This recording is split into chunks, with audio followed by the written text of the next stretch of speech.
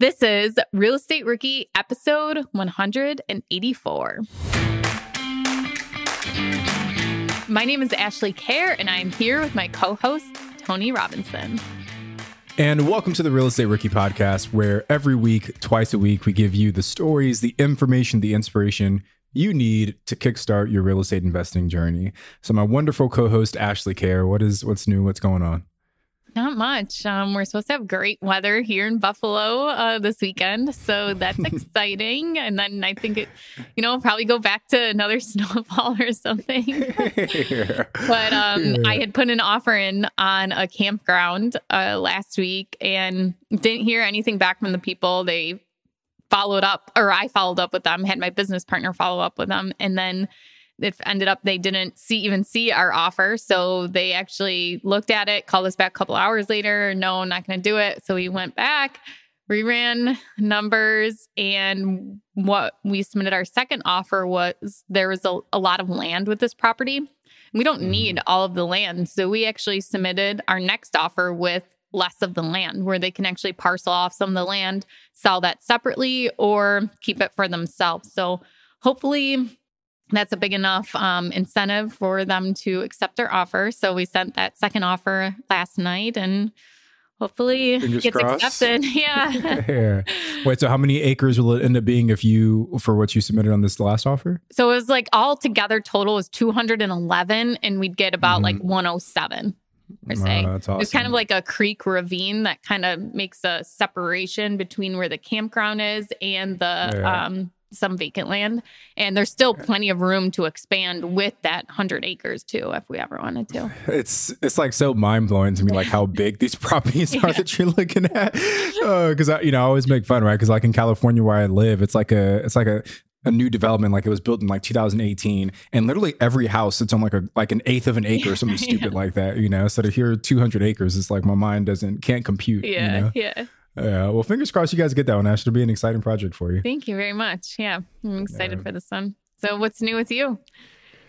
Yeah, same. We're chugging along on this resort in Big Bear Lake. So me and the Alpha Geek Capital team are doing all of our due diligence. So we had our first meeting with the attorneys yesterday to get the syndication paperwork kind of in place, and met with the CPA who's going to help us get that piece dialed in. So I'm hoping that there's like some time travel happening now, but by like second week of May, we should be able to like actually open up the syndication and start doing like the whole shebang. So it'll be fun. It'll be a really good learning experience for us. And yeah, we're excited. And what's even crazier, Ashley, and kind of funny, but kind of not. So like as we were kind of going through our due diligence and we were rerunning our financial model, we realized that there was like a broken cell in the model. So it was like double charging one of the expense line items. And it was like a pretty big expense line item. And so when we caught that, we fixed it, and the returns just like went way, way up from what we originally expected. So it's like we did all this negotiating with this like kind of broken financial model, got it under contract at this price, and now we fix it and like the returns look even better. So it was me and my partner were laughing about it, but it was I guess a lucky break for us. Right, that you found it too and didn't have to give up on the deal. Yeah. Cool. Well, that's really exciting, and I can't wait to kind of follow you along on this journey. And it's definitely going to be a great opportunity for anyone that invests in your syndication. I mean, you have more than enough experience and knowledge in the short-term rental space. So, well, thank you, Ash. I appreciate that. And and hopefully it all turns out well. So we'll see. Remember when you had to pay to get a lead's phone number? It was like the dark ages, until Deal Machine made skip tracing a thing of the past. Now, with your Deal Machine plan, you'll get unlimited access to phone numbers and contact information for no extra cost. That's right, get high-quality, reliable information trusted by leading financial institutions, all fully compliant with the federal Do Not Call list. Explore over 150 data points, including age, gender, marital status, occupation, and a ton more. Trust me, this is the data you need for off-market deals. With new filters, people flags, and color-coded phone numbers, lead management just got a ton easier. Ready to step up your investing game? Sign up for a Deal Machine plan today and gain immediate access to this unlimited treasure trove of contact information and phone numbers. Just head to dealmachine.com/BP. Transform your lead generation and deal-making strategies with Deal Machine. Sign up today and start exploring the unlimited possibilities at dealmachine.com/BP. Are current interest rates making you depressed about cash flow? What if it didn't have to be that way? Rent to Retirement has 2.99% seller financing available on turnkey properties. You heard that right. That's a seller financed 2.99% interest rate where the average cash flow is over $900 per month. They also have options where you can put as low as 5% down on multiple investment properties with no PMI. Rent to Retirement is the nation's leading turnkey investment company that understands what it takes to be successful in today's dynamic real estate market. Their reputation speaks for itself with more 5-star reviews than any other company on the BiggerPockets website. Rent to Retirement offers fully turnkey properties that are newly built or renovated, leased and managed, allowing you to invest with confidence in the markets that offer the best returns. To learn more, visit renttoretirement.com. That's renttoretirement.com. Or text REI to 33777. Again, text REI to 33777.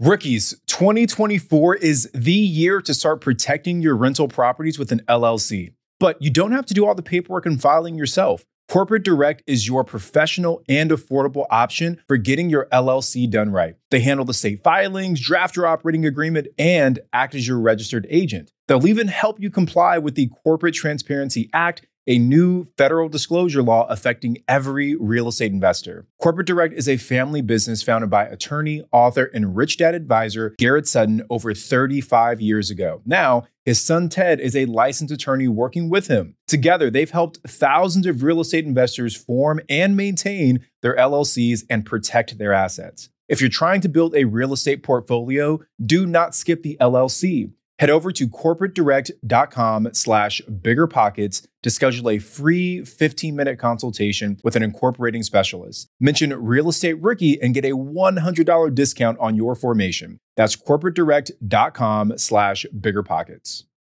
Well, cool. Well, we got a good question for today. This one came from the Real Estate Rookie Facebook group. So if you guys are not in the Real Estate Rookie Facebook group, it is literally one of the most active, the most engaging Facebook groups out there for real estate investors, especially for the new ones. Every time I go in there and I try and answer a question, I can't because someone's already jumped in and, answered it with probably just as good as I would have answered it. So if you're looking for a community, the Real Estate Rookie Facebook group is the place to be.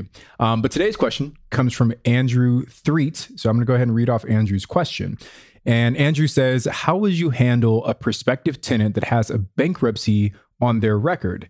I know it sounds obvious, but for context, I recently had a potential tenant reach out to me. He checks off all of the boxes so far based on his word. And then he put in quotes, I haven't done the official background check yet, still in the pre-screening phase. And Andrew goes on to say he's a recent divorcee and said the bankruptcy is from his wife taking out a couple of credit cards in his name without him knowing. Any thoughts or input on how you would move forward with this? I plan to let him apply so I can conduct an official background check, but just want to see anyone else's initial thoughts. So Ash, what are you thinking? Are you letting the recently divorced bankrupt tenant get the spot, or how do you feel about that? I don't know. I mean, that's so tricky because to have to say oh, yeah, that's not a big deal. I think the first thing is, do you think he's being genuine? And do you think that's actually the reason? And that's the hardest part is telling if, what somebody is saying is actually true. So, but also if you think about it, somebody who has gone through bankruptcy or foreclosure, their option is to rent. They're not getting a bank loan. They're not getting, a mortgage on a new property to live. So they have to go and rent. So after that, they have no other option. So I would think that because they have no other place to live, they don't have an option to go buy a house or anything that, maybe as a rental, they're going to be a renter and hopefully pay because they don't have any other options at the point. And then there's also I think Rent Ready maybe does this. There are a couple property management software platforms that you can actually offer your tenants that when they pay rent, it reports it to their credit. So that way they can establish better credit by making those rent payments on time. So maybe looking into something like that. And, if the guy really is looking to rebuild, his financial history, put a system like that in place so that if he does default, it's just going to hurt his credit history even more. Yeah, and those are really good points, Ash. Like you're right. Like if you almost have like a guaranteed long-term tenant at least for a little while, right? Yeah. While this person's kind of working up to rebuild their credit profile. So yeah, really good points. I think the only thing I'd add to that is that, Andrew, there are other things you can look out outside of just the bankruptcy to see if this person is potentially a good tenant or not, right? So I think the first thing I would look at is their DTI. Like if they're sitting at like a 70% DTI, then maybe it's not really the, like those credit cards that were driving everything, right? Like if he filed this bankruptcy, then went out and got a whole bunch of new debt, then it's like, okay, maybe this person just isn't great with their finances. But if they've got like a really big salary and relatively no debt after this bankruptcy, then maybe what they're saying is correct. So one other thing you can do, Andrew, and I actually used to work as a leasing agent when I graduated from college, and this is what we would do at that company, is we would charge different deposits based on that potential tenant's risk profile. So if this guy recently had a bankruptcy, maybe instead of charging him, first and last, maybe it's first and last plus something else, so that way if there is some kind of, issue where he's not paying, at least you've got a bigger security deposit to hold on to. And the last thing I might look at is just his employment history. If he's been bouncing around from a different job every, 90 days, maybe he's not the most stable person, but if he's been at that same job for the last decade, I think that's another just kind of thing to show that he's a steady, stable person. So even outside of this bankruptcy, I think there are some data points you can look at to kind of assess whether or not there's some risk with this guy maybe moving in and then not paying. Tony, just to add on to the second point that you made, I wouldn't know this unless the law changed in New York State, but in some states, and New York including, there is actually a limit on how much you can charge for a security deposit, or if you can even charge last month's rent. So the security deposit has to equal the first month's rent. So in New York, that's not even an option anymore, that you can actually charge an additional security deposit or more money down on the apartment. So really the only way, I guess, to get around that is to increase the rent or charge some fees for, a higher pet fee every month or something like that. But so that's just one thing to be careful for. And like we've talked about before, is make sure if you are going to self-manage and be a landlord that you know what your local and state laws are and what the fair housing compliance is too. That's a good point. And I guess I should preface that by saying that neither Ash or I are attorneys, nor do we pretend to play one on podcasts. So talk to your neither of us are self-managing rentals right now. Like a couple years ago when I was self-managing, I could very confidently roll off what the state laws are for New York and what you would have to do. But I don't think they've changed since then. But there could be that chance that they have, or that I don't remember them correctly. But I do know that you can't charge more than the security deposit. So. Yeah. And a great resource to go and look for this information is to Google your local housing authority. So in New York, so I live in Buffalo, the closest one in the Buffalo area is Belmont Housing and homesnewyork.org or .gov. And they're the two local housing authorities. Belmont gives out the Section 8 vouchers, and they do tons of free or low cost landlord classes. And then the same with the homesny.gov or .org website too. And they even publish a book every couple of years with tenant landlord laws that they give out, to one that's for tenants and one that's for landlords too. So definitely a great resource if you guys want to check that out. And I think, Tony, touching on your point, how to look at different things, that's so important, because I remember when people would ask me, well, what's the income I need to make to get this? Or the biggest one was, my credit score is this. Is that going to be okay? Am I going to be able to rent? And you're right. It's like a majority of factors. It's not just one thing that you should be looking at, like this guy's bankruptcy. For example, if somebody had medical bills that they didn't pay, we never even took that into account. We didn't even factor that. But if they have an auto loan they're not paying, we definitely take a look at that. And the software out there today too that you can use, so whether it's through a property management website or not, it will account for all of those factors. And you can go in, you can set your criteria, and then they will tell you, yep, this person passes your criteria or no, it doesn't, based on the factors. So I think kind of taking out that personal opinion can definitely help you stay in compliance with fair housing laws by using these softwares, by setting your criteria like, okay, this is the minimum credit score. This is the minimum, DTI they have to have. This is what their income has to be 2.5 times what the rent is, things like that.